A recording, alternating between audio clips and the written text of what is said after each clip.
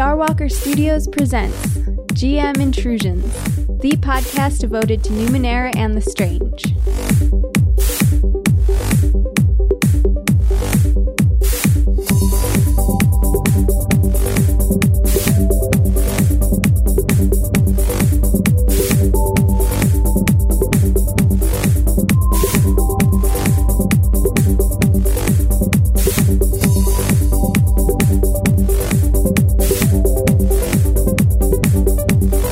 Greetings, Numenerian, and welcome to episode 53 of GM Intrusions, the podcast devoted to Numenera and the Strange. I'm your host, Lex Starwalker. Scott Bourgeois joins me on the show today to discuss his ENnie award-winning podcast, The Signal. We'll also talk about Numenera, the Strange, and gaming in general. So grab your dice and get ready to spend some effort. It's time for a GM Intrusion. Opening segment. I'm really excited about this episode today. Scott is joining me from the Signal podcast, and I'm very happy that he could give me some of his time and do an interview for the show. If you haven't listened to the Signal, definitely check it out. It's an in-world podcast where each episode, Scott and the guys of Vox the Jack takes an area of the Ninth World and gives you some rumors and some goings-ons in that area. It's a great resource for GMs to come up with story ideas, and it's also done in such a way that you can actually use it in your game and play the podcast in your game for your players, which will only increase the immersion and is just super cool. I wanted to just remind everyone that we have some Obsidian Monolith t-shirts for sale right now. You can find the link to that in the show notes at starwalkerstudios.com/GM Intrusions.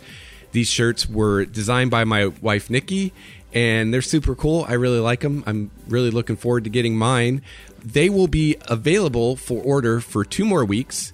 And there are men's shirts, women's shirts, and a sweatshirt, and there are a few color options available. So definitely kind of look around in the interface there and make sure you're getting the type and size and color that you want. Well, without further ado, I think it's time to talk with Scott. GM Intrusions Roundtable. Scott C. Bourgeois is joining me on the show today. Welcome to the podcast, Scott. It is my pleasure to be here. It is my pleasure to have you here. So just in case someone out there has been hiding under a rock and doesn't know who you are the host of the ENnie award-winning podcast, The Signal. I am indeed. And if you don't know who that or what that is, what's wrong with you? Go listen to The Signal. I 100% agree with that. Everyone who has not heard The Signal clearly has not been paying enough attention. Clearly, yeah. I wonder how they're listening to this podcast, because I would think they don't have electricity or internet or. True enough. Now, I will actually preemptively apologize if this particular episode does not sound as good as previous episodes. And that's because we were having tremendous trouble with Skype in the lead up to actually recording this. Yes. And we're using Google Hangouts, and it might not sound quite as good. And I would like to personally apologize if that's the case, because I'm 100% certain that it's something wrong on my end and not on your end. So, okay. I think it may be something in between us, but I don't know. I think it will definitely not sound as good as the last episode of The Signal, so that I'm pretty confident in. I will give a secret. I'm gonna tell a secret right now.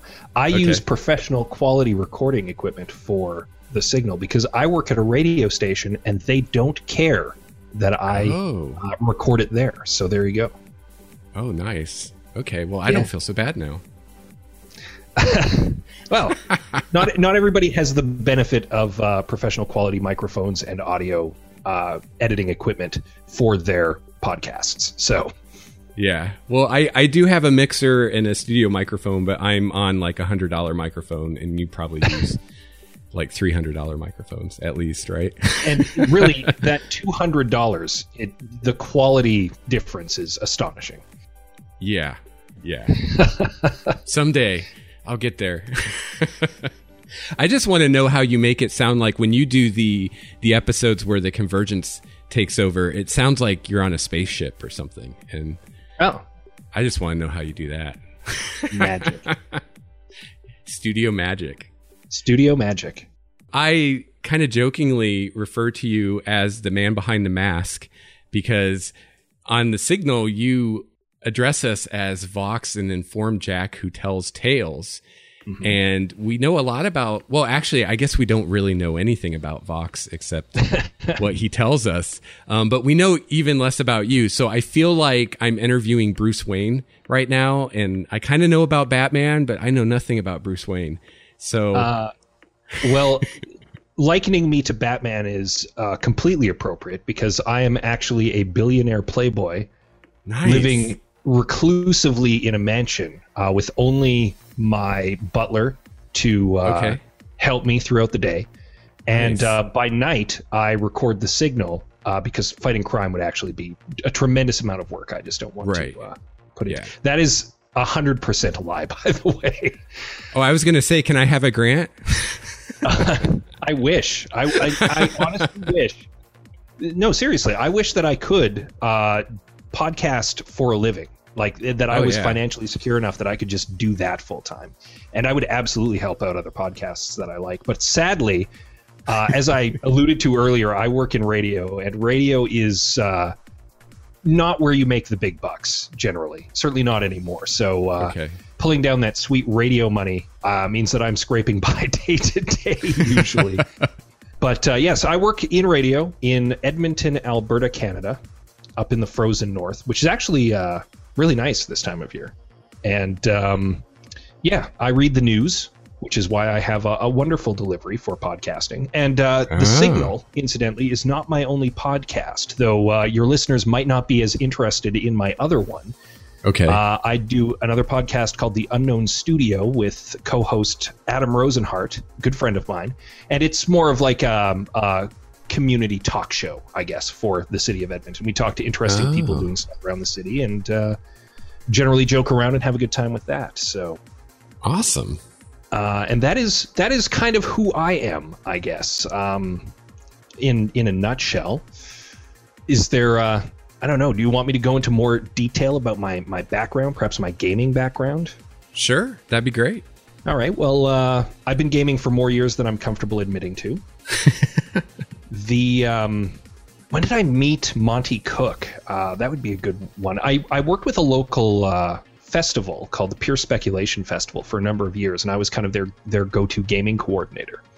Okay. And one year I decided I wanted to try to bring in a special guest for the event who was involved in gaming, and I decided to shoot for the stars, and I inquired with Monty Cook, who at the time had been involved with the D20 stuff. He hadn't started doing Numenera yet.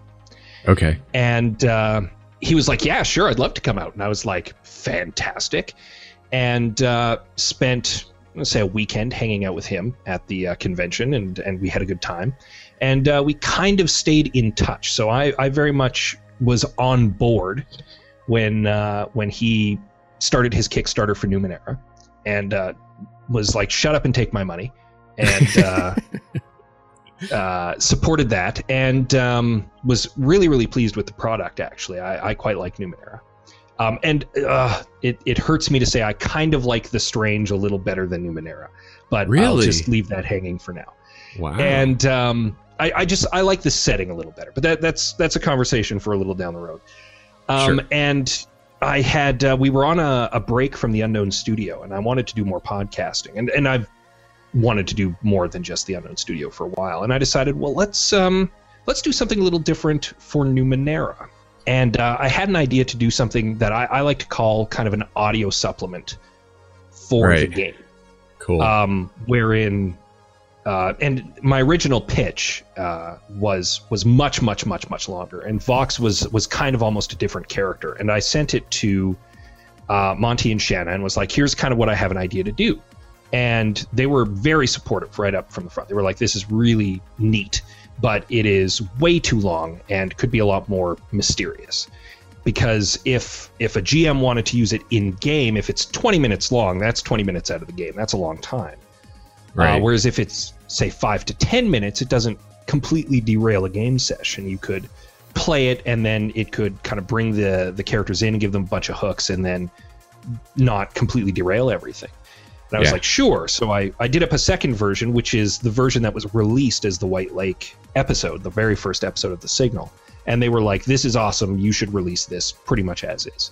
And then a huge shout out to the folks over at the Ninth World Hub for giving me some help setting up my own podcast feed, because my co-host Adam more or less handles that for the Unknown Studio. So I actually was kind of fumbling in the dark a little bit on that.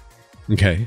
But the transmission from the Ninth World guys helped me set up a feed, and then I got that up on iTunes, and then the Signal happened, and people seemed to like it, so I kept doing it. Awesome. Well, I really like it. I really enjoy it, and anytime I decide to go into an area in the Ninth World, I always go, and the first thing I do is see if you did an episode on that. That's kind of what it's there for, really. Yeah. And I have to say, I'm probably not alone in this. My favorite episodes are the Convergence ones. Those are a lot of fun. My good friend Laura Niwal will likely be very happy to hear you say that.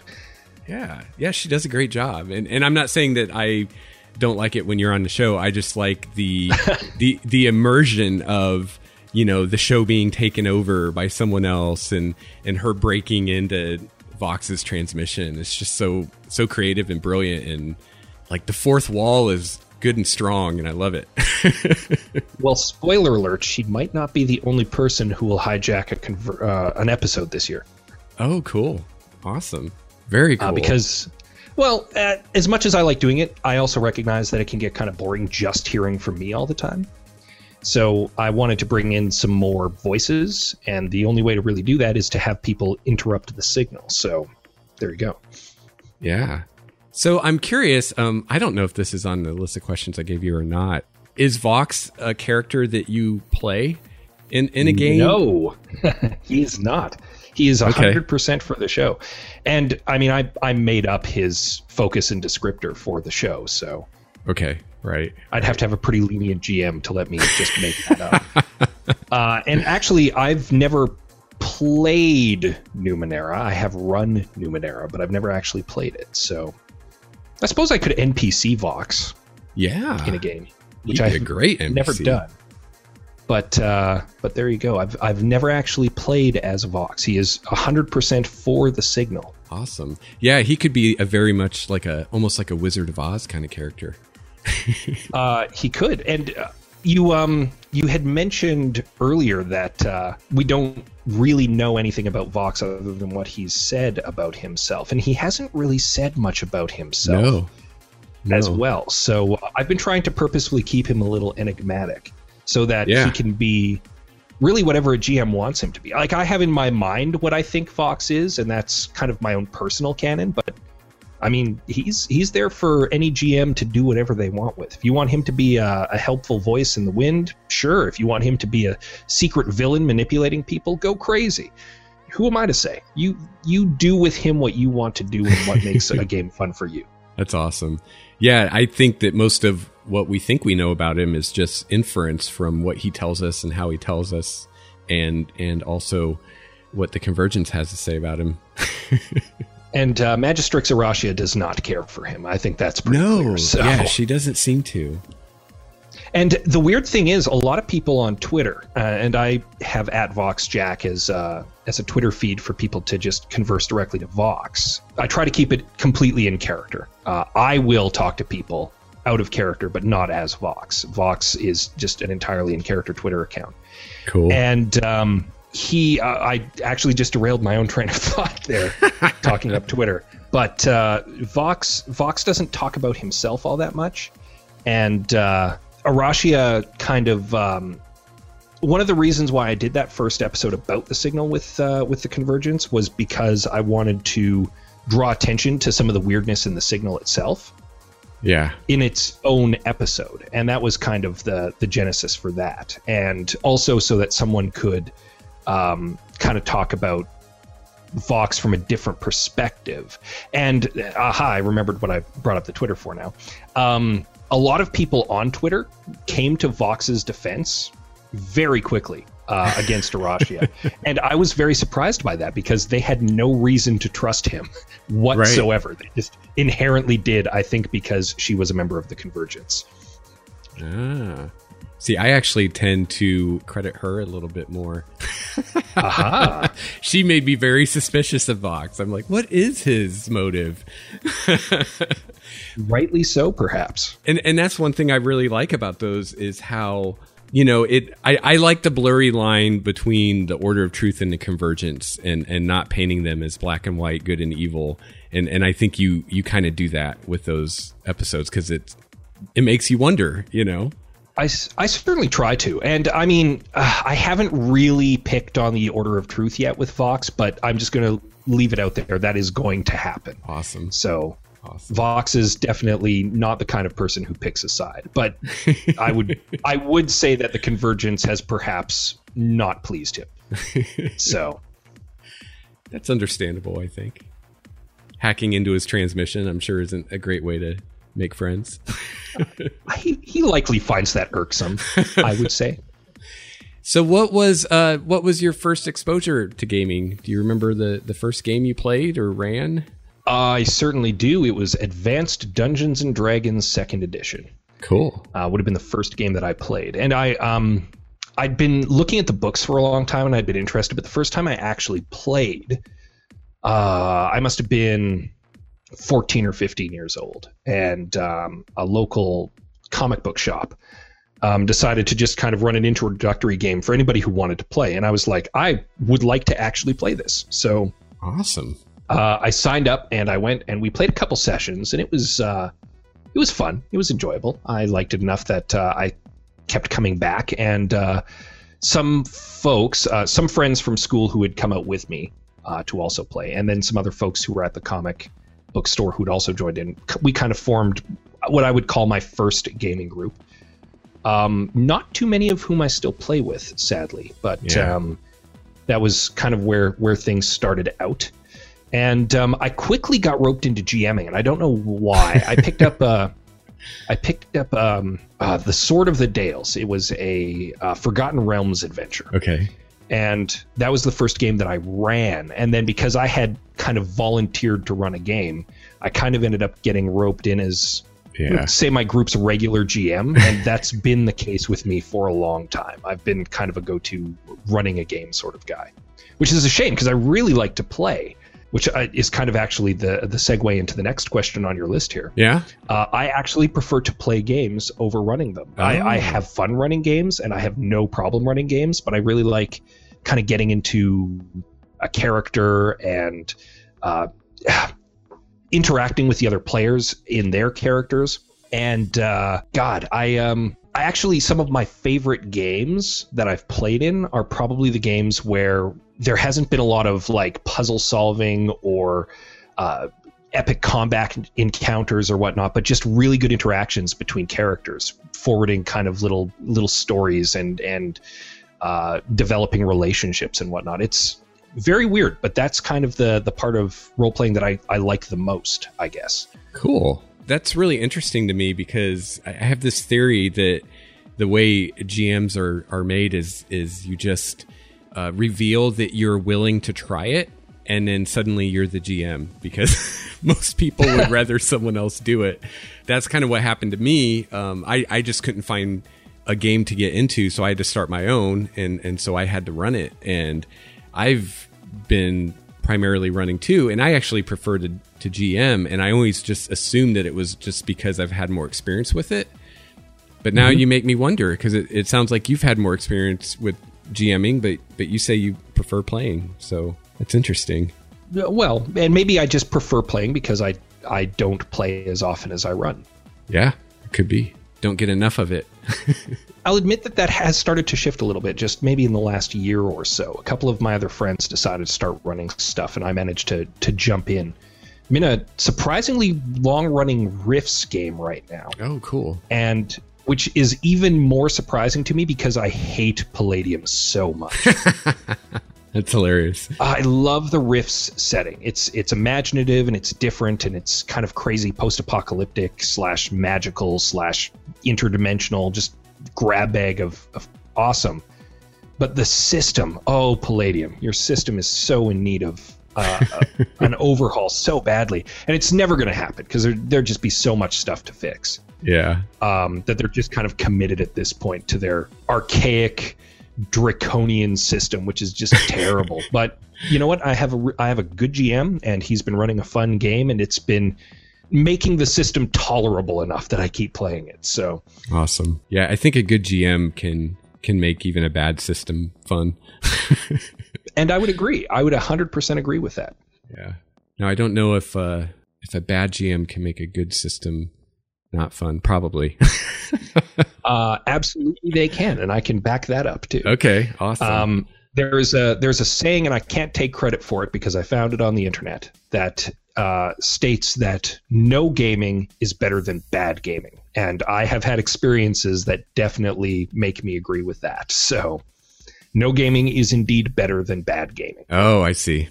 At first I didn't understand that, but now I get it. It's better to not play than right. to play a really, really bad game. Right. And I have in the past. And those are groups that I've walked out of, essentially. Not like I'm done, flip the table, walk out. But just like, you know what? I'm not even going to bother coming up with an excuse why I'm not coming back sort of game. Yeah. Like, that's just... Ugh. And to your listeners, if you're in a game right now and you just dread going out to the game and having to interact with maybe like one or two players who are really bad, or the GM's just not doing good, you know what? You're doing yourself a disservice by not just cutting yourself off. Yeah. And if you're playing with friends, your friends will understand if you're not having fun and you don't want to play anymore. Yeah. Time is precious. It's true. And you can spend it on more fun games than Yeah. games that are making you sad. Very true. I guess I've been lucky. I've had some mediocre GMs in my past, but I don't think I've ever had a really bad one. But I have not played under that many GMs. I've probably played under more GMs in the last year than up to that point, just because I usually was the one running the game. Fair enough. Bringing it back to the Signal, is it hard for you to come up with the next episode, what to do? Sometimes yes, and sometimes no. When I really need to kind of hunker down and focus on making a Signal, I'll generally skim through the Numenera core book and wait until a location that I haven't focused on yet kind of grabs me. And sometimes I'll just invent something out of whole cloth based off of like, it would be fun to kind of do X. Let's make a location that fits that. Sometimes I get inspired by people talking to me, either sending Vox emails or talking to me on Twitter. My Queslin episode came literally out of someone just saying, man, you should do an episode about Queslin. And I was like, done. And I did one. So there you go. Sometimes just asking me to do an episode will work. Nice. I will not promise that I will always do that, but sometimes that works. My my Halloween episode from last year, the Hidden Naresh episode, came from me just wanting to do something spooky. Okay. And also kind of inspired a little bit by Welcome to Night Vale, which, to be fair, the Signal itself is also kind of inspired a little bit by Welcome to Night Vale. I wanted to do something that was spooky, and I quite enjoy Night Vale, even though it's also comical. It's like comedy, horror, surrealist news, I want to say. Okay. It's a very strange genre all to itself. If you or your listeners are not listening to Welcome to Night Vale, you would do yourself a favor to check it out.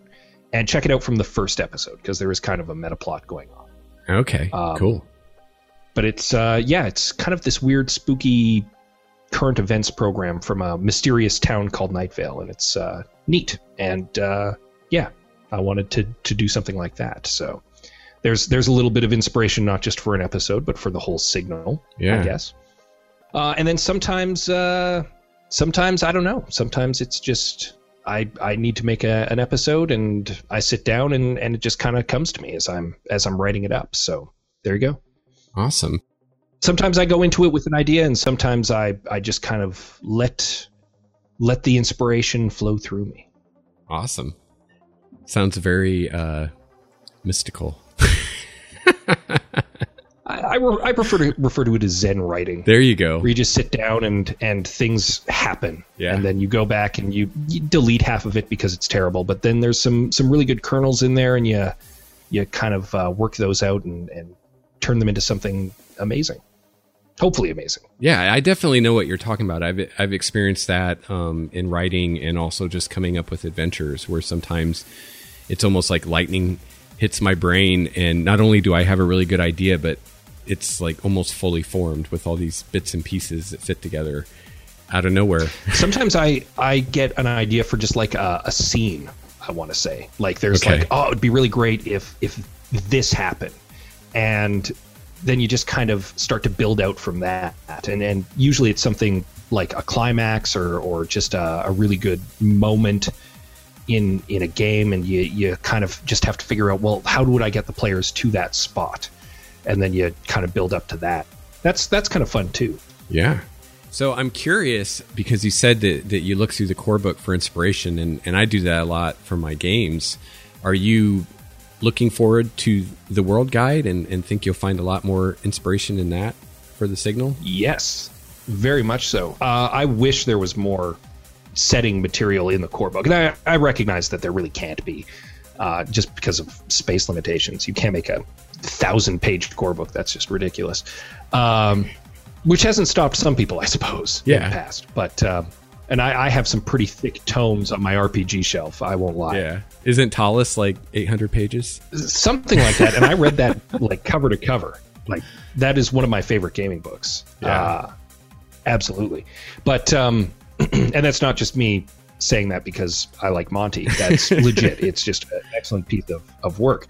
But yeah, I'm very much looking forward to the World Guide, and I want to see what else is in the Steadfast and the Beyond, and hopefully they actually expand it a little too. I'd like to see more of like Augur Kala and maybe stuff beyond the sea, and just see what else is kind of out there, and hopefully that gets expanded upon too. I don't know. I haven't seen that yet. I haven't seen anything to do with the World Guide yet. So I'm as excited as everybody else. Yeah, I think everybody's excited. I know I am.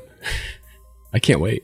And world building is one of my favorite aspects of, I'm going to say, just writing in general too. So I'm always looking for new and interesting worlds to explore, because then I can incorporate that into my own world building and whatnot. You've run Numenera then? I have indeed. Yes. So I'm curious, when you run Numenera, are you using a lot of things from the book as far as setting, or are you creating your own stuff? A little of column A and a little of column B. Okay. I've primarily run stuff out of the core book, like the adventures and whatnot. Mm-hmm. And I have added some of my own little tweaks and twists to that. But overall, I have not veered too far from the core book in my own adventures. Actually, it is safe to say that I've veered more from the core book in the Signal than I have in anything that I've actually run. Okay, cool. And for that matter, I have not used the Signal in my own games. So, that was going to be my next question. I figured you hadn't. It might seem a little narcissistic, right? Well, it would be weird, I admit, to play an audio recording of myself for my players, and seeing as one of my players is Laura, who voices Magistrix Arashia, that would also be weird if I played the Convergence episodes in a game. So I have not done that. That's not to say I might not at some point in the future, just I certainly haven't yet. Yeah, I think that's a testament to the setting that you are, kind of using it and not changing everything. Because I know when I used to run in Forgotten Realms, I changed things left and right. And I'm kind of like you. I've been mainly using things in the Ninth World as they are. I've added some things here and there in the kind of the empty spaces of the map.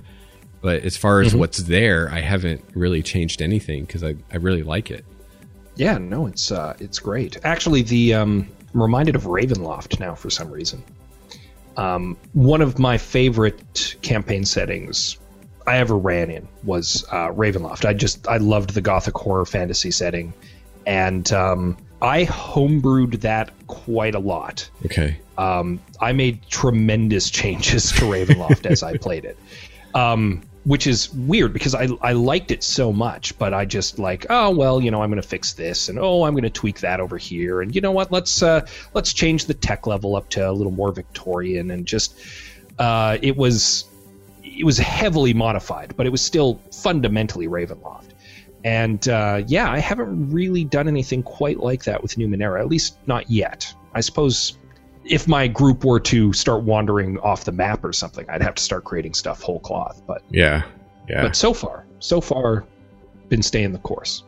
Awesome. You mentioned The Strange earlier, and you said that you like the setting a bit better, maybe. I'm curious, are you going to branch out with the Signal and do some stuff with The Strange with it, or have you thought about that? Yes. The answer is straight up yes, actually. Cool. I've already been working on something for The Strange. So awesome. There's a little scoop for you. Awesome. Because I've been keeping that kind of under my hat. It's still being worked out because I don't want it to be identical to the Signal.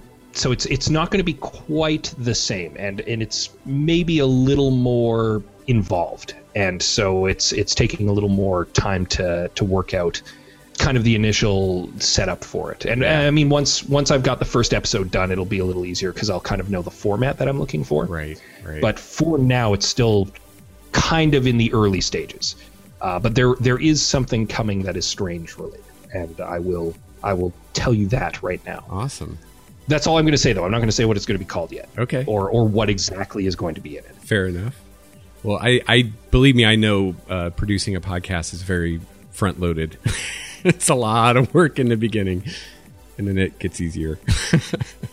Well, and that was certainly the case with The Signal, too. The first episode took a couple tries, and it was a lot more work to put together. And then the first couple episodes were still quite involved as you're kind of feeling things out. And nowadays, it's actually a lot easier to kind of sit down and just be like, okay, here's what I need to do, write up the script, get it recorded, get it edited, and kind of get it uploaded.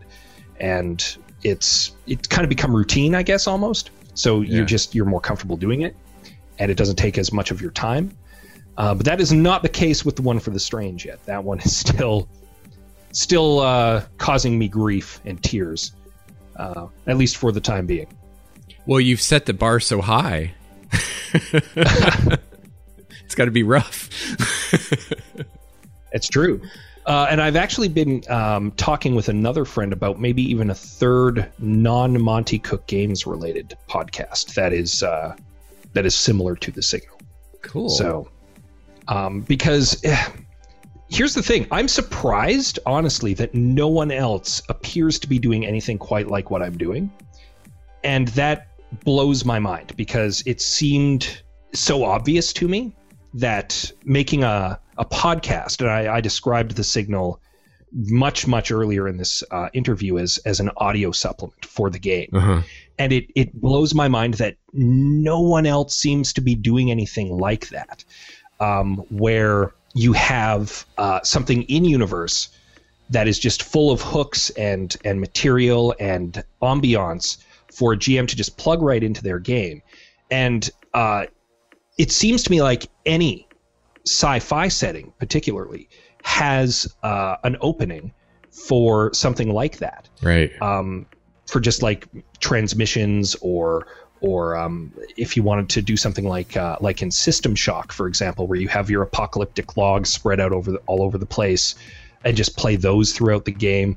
No one else seems to be doing anything like that, and that honestly surprises me. That I don't want to pay myself into the corner and say I'm the first person doing it. It is possible someone else is doing something like that, and I just haven't found it yet. Right. But I have been looking and I haven't found one yet, and I certainly would say that means that there's nothing particularly big name. There's not something that's particularly mainstream.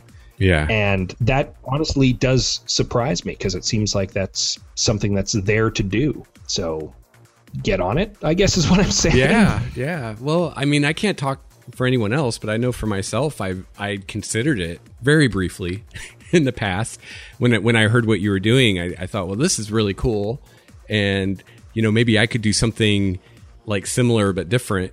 And I thought about it, like I said, very briefly. And then I was just like, I don't think I could do that. I could probably put out a few good episodes, but I think the well would run dry, and then what would I do? Fair enough. And I wonder if, because it seems like basically you're using the same skill set as like you'd use as a writer. And I know a lot of writers tend to be fairly introverted, and podcasters tend to be the opposite. So I wonder if that's got something to do with it. Yeah, it could, I suppose. Maybe it's two mindsets that don't often overlap with one another.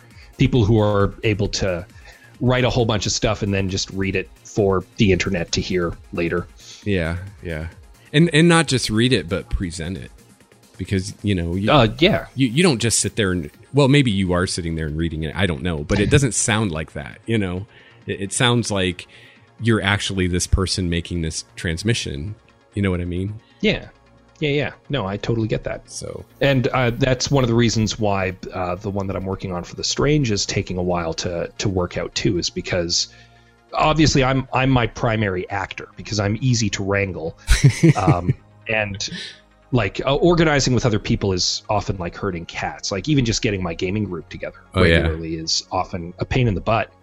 And I'm sure that's common with other people, especially of my age. When I was a teenager, it was super easy to get everybody together. And nowadays it's just like, so-and-so has to watch the kids tonight, and so-and-so is working late, and so-and-so has plans out of town with the family. And it's just, okay, well, I guess we're not gaming tonight. Yeah. And it's just as hard to wrangle people to voice parts in a podcast. Sure. So I rely on myself primarily. And because of that, I'm concerned that the one that I want to do for The Strange will sound too much like the one I'm doing for The Signal. It'll just be like, oh, well, that's Vox again. And that is not what I'm trying to do. So that's one of the reasons why it's taking a little longer to put that one together, because I haven't found the voice for the character for that one quite yet. Sure. Makes sense. Yeah, and I want it to, as you say, to sound like it's being presented differently without necessarily having to find someone else to read it, because that would be a pain in the butt. Yeah, I'm sure. I think it was easier when we were teenagers, because if people had other obligations or responsibilities, they just blew them off.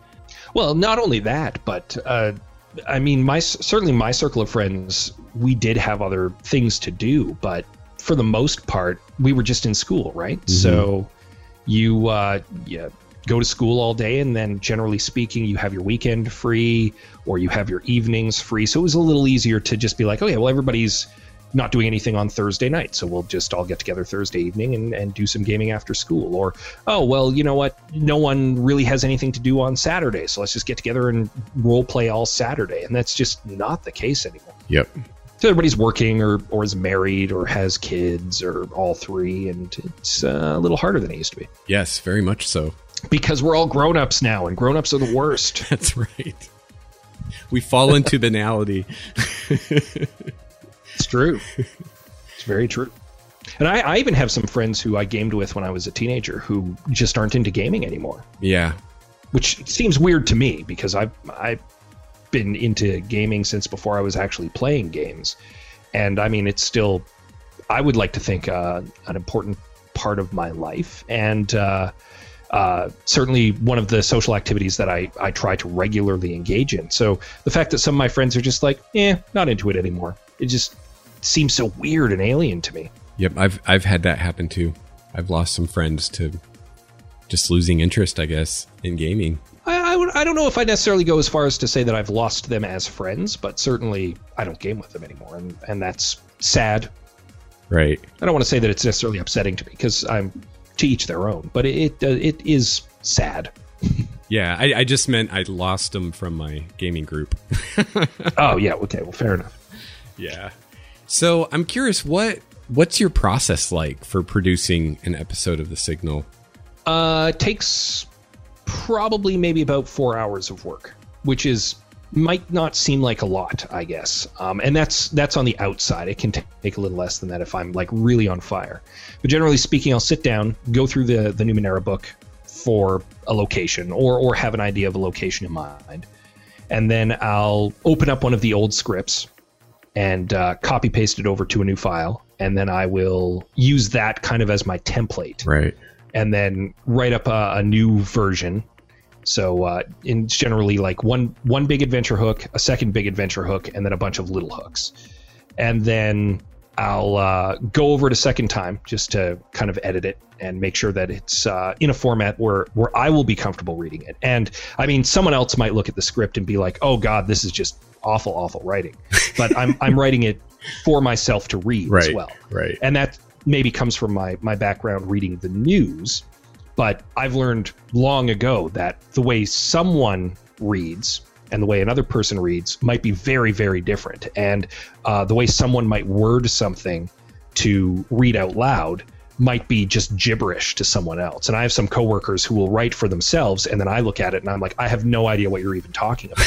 But when I hear them say it, it makes perfect sense, because just that's the way that that's their natural cadence. That's the way that they can get a point across. It works for them. Okay. So I try to write that into my script, and then I'll sit down and I'll record it.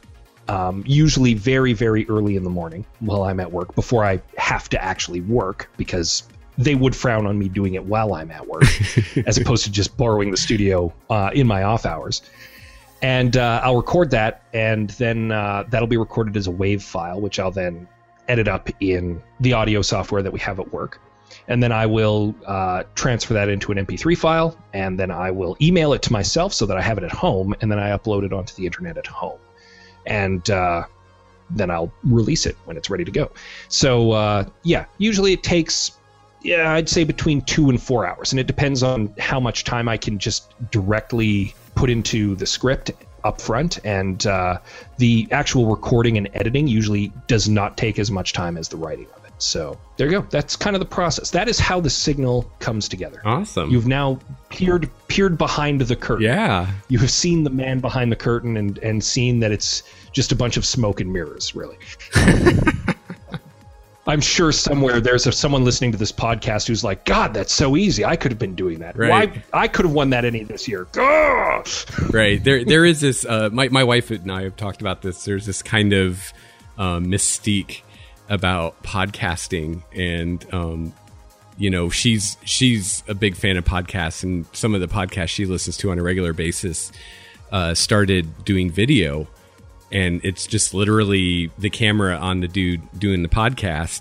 And after she saw that, it kind of lost something for her, because she's like, well, he's just in his basement, it's actually kind of sad. He's in this little room and he's all by himself.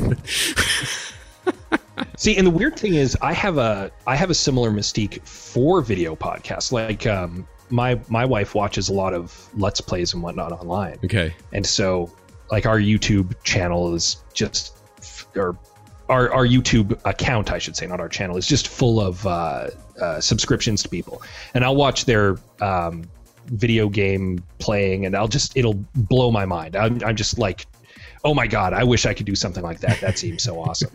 And I have a friend who just recently started doing it, and that kind of in itself made it lose some of the mystique for me. Yeah. It's like, oh, it turns out it's actually not that hard to do, and I could totally be doing it right now. Yeah.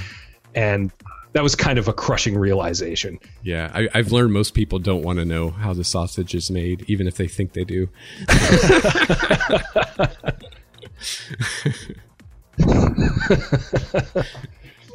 Once they find out, they're like, oh, I wish I wouldn't have known.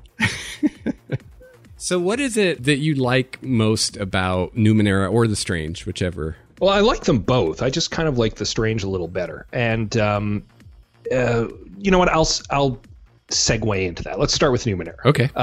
Numenera is fun, first and foremost. I like that it's a nice, streamlined system, that it really focuses on, I want to say, narrative gameplay. And I like a lot of games now. My tastes have shifted over the years. I used to like really mechanical games with a lot of numbers and a lot of rolling and a lot of miniatures moving around the board and whatnot.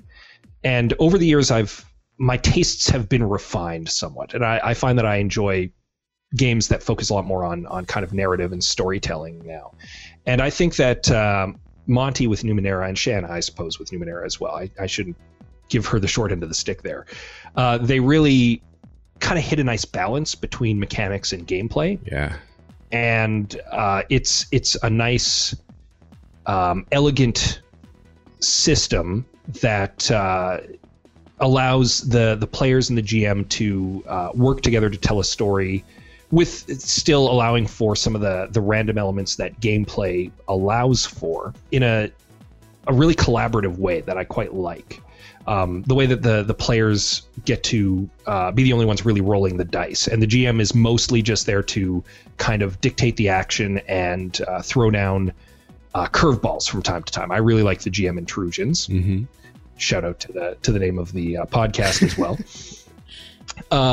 As a mechanic as well, and the way that they really kind of de-emphasized combat as the only way to get ahead. A lot of RPGs really still focus on, well, you killed that monster and now you get some experience points for it. Fantastic.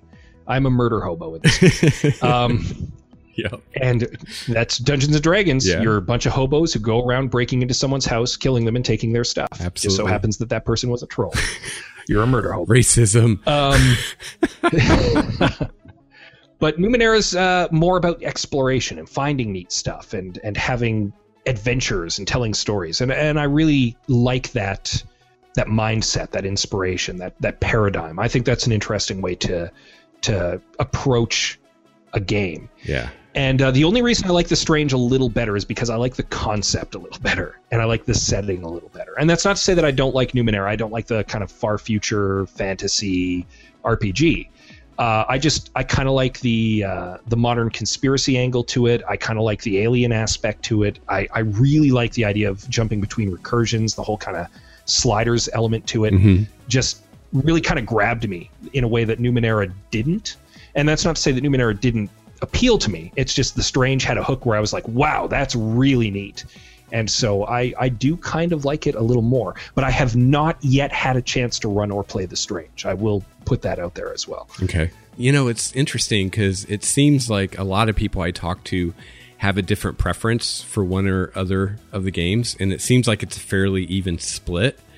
So I think it's really cool that Monte Cook Games has put out these two games that are in a lot of ways similar, but very different in enough ways that, you know, some people really gravitate towards one and some people really gravitate towards the other, but most people tend to like them both, at least somewhat. Yeah.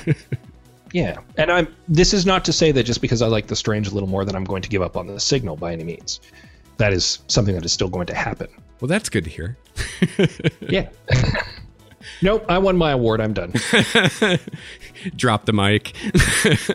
Go out when you're on top. That's what I say. Oh my gosh, that's hilarious. So, okay, so if you could ask for any future Numenera or Strange supplement or product, what would you ask for? I want more world stuff. And so really they're already putting out the thing that I want the most, which is a world guide. Yeah. And that's a little self-serving because I want more places to do signals about as well. And that's something that I would like. God, but if I had to pick something completely new, I think a supplement on just the data sphere would be really neat. Yes, that would be cool. Like just all this stuff kind of floating around and a little more information on exactly what the data sphere is and how it interacts with the world. I think that would be a really neat thing for them to put out at some point. So that'll be my dream project. But the thing that I'm really chomping at the bit for is that world guide. So they cannot put that out fast enough. Yeah, I think I'd have to agree with you. My first pick would be the world guide, and then my second pick would be the book they're making after that about the other planets and the moon and stuff like that. And then after that, I think the data sphere would be awesome. Or data spheres, I guess, would be an even more correct way to say it. Yeah, true enough. And hopefully the book on the other planets isn't going to completely nullify the fact that I totally cribbed from the Alexandrian, their concept for the way that the moon works in Numenera. Okay. Because I've mentioned the moon once or twice in the Signal, and I totally used the moon as it was presented on a website called the Alexandrian, in which it's got like a green side and a more of a silvery moon-colored side. Okay. And it's no longer tidally locked, so the moon actually changes colors as it goes through its rotation as well now. Ah. And I mentioned the green side of the moon once or twice, so hopefully there is still a green side of the moon when they have a canonical version of the moon, or I will have egg on my face. What they said at Gen Con is the equator is green, but it's not always green.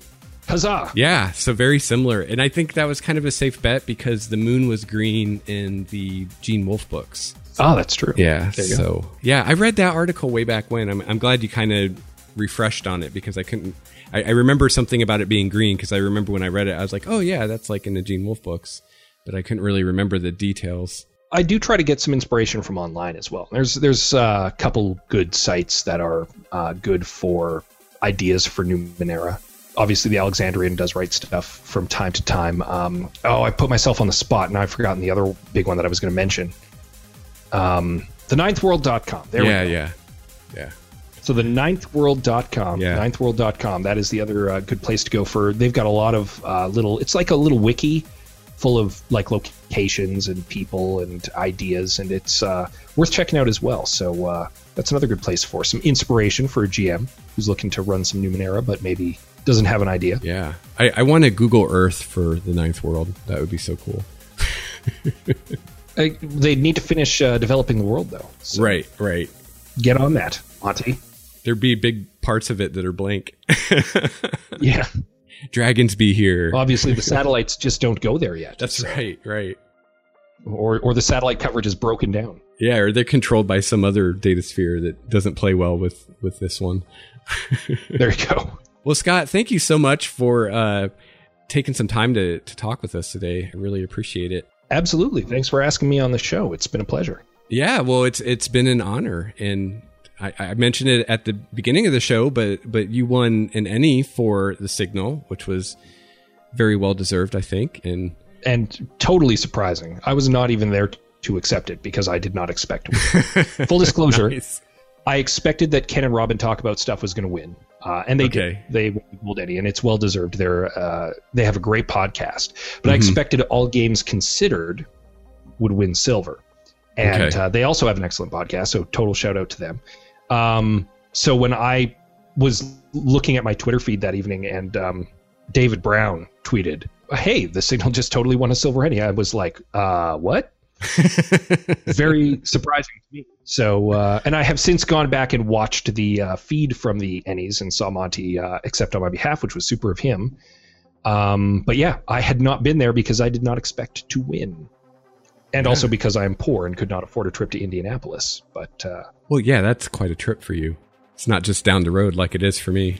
Nope, it is quite a ways away. So that was something I could not easily do this year.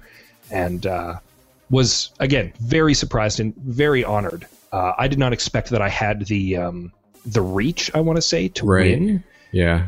Because, like, for those who don't know, the ENnies, the nomination process is judged. And I put my name forward kind of in the hopes that I'd get nominated because I figured that would be, in itself, a pretty big honor to be said, okay, well, here's 5 of what we think are the best podcasts for gaming right now.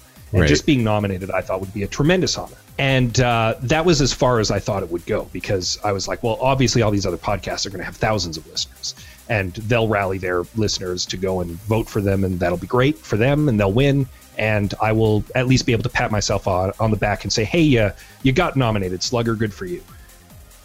So to win was very surprising, and that is thanks to all of the Numenera fans out there, obviously, and people who hopefully listen to the Signal as well. So thank you very much to all of you out there who voted for me. I could not have won without you, and I am humbled and very grateful for your support, and hopefully your continued support as I continue to make Signals. Yeah, awesome. I think it's really cool for a few reasons. First of all, I mean, I think that you deserved it. And second of all, I think that it's cool that a podcast like yours won, because kind of like you mentioned earlier, not a lot of people are doing what you're doing. And it's, maybe there will be more podcasts like that now that you kind of made this splash and showed everybody, hey, you can do this and people will like it. And hopefully they do, actually. Yeah.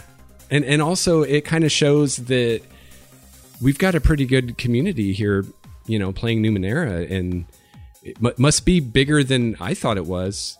you know?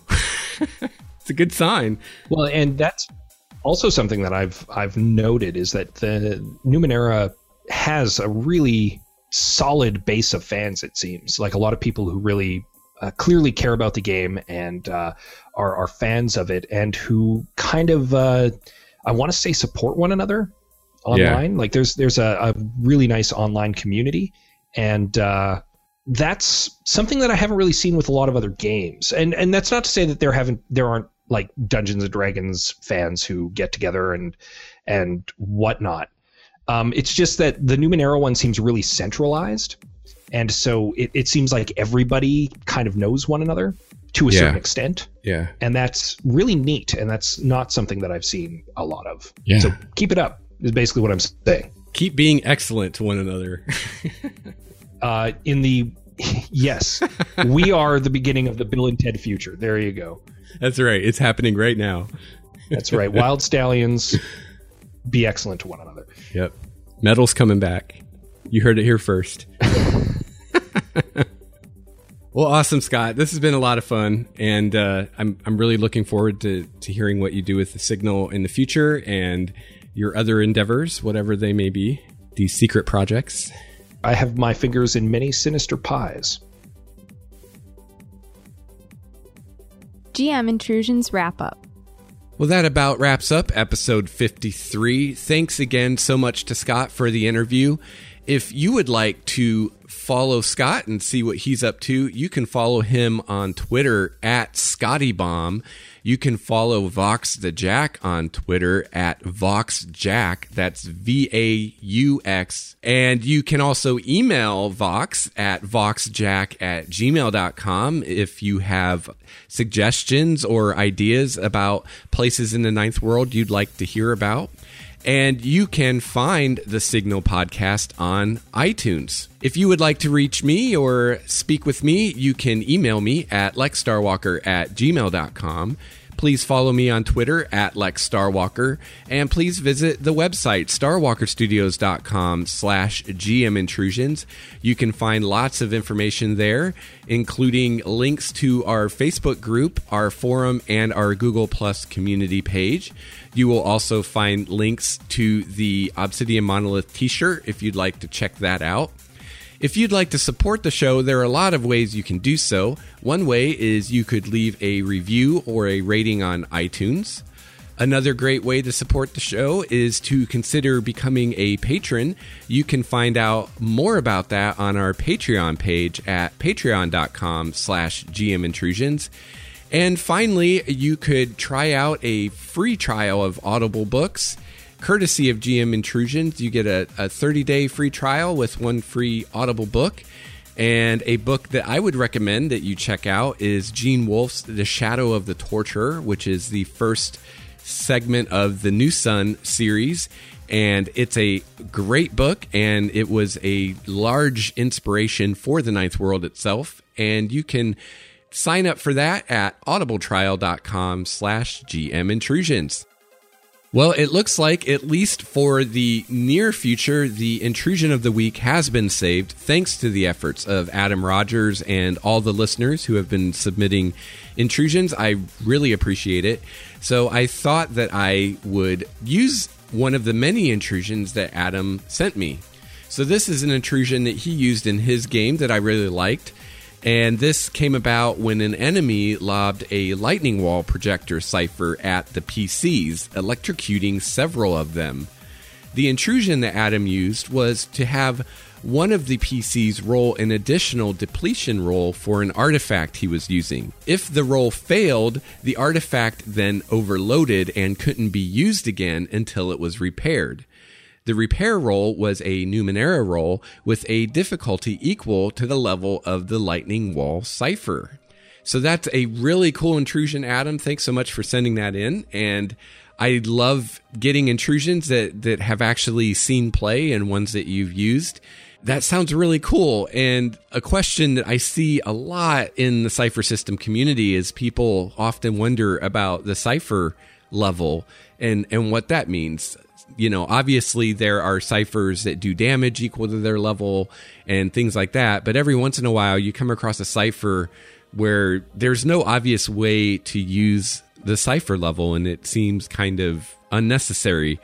But sometimes it does come up, and this is an example of how the cipher level could come up if you need to make some kind of roll involving that cipher that is not a roll you would normally need to make. So thanks again, Adam, for that intrusion. And thank you to all my listeners for listening to the show and supporting the show and telling your friends. I really appreciate it. Once again, I am Lex Starwalker, and this has been a GM Intrusion.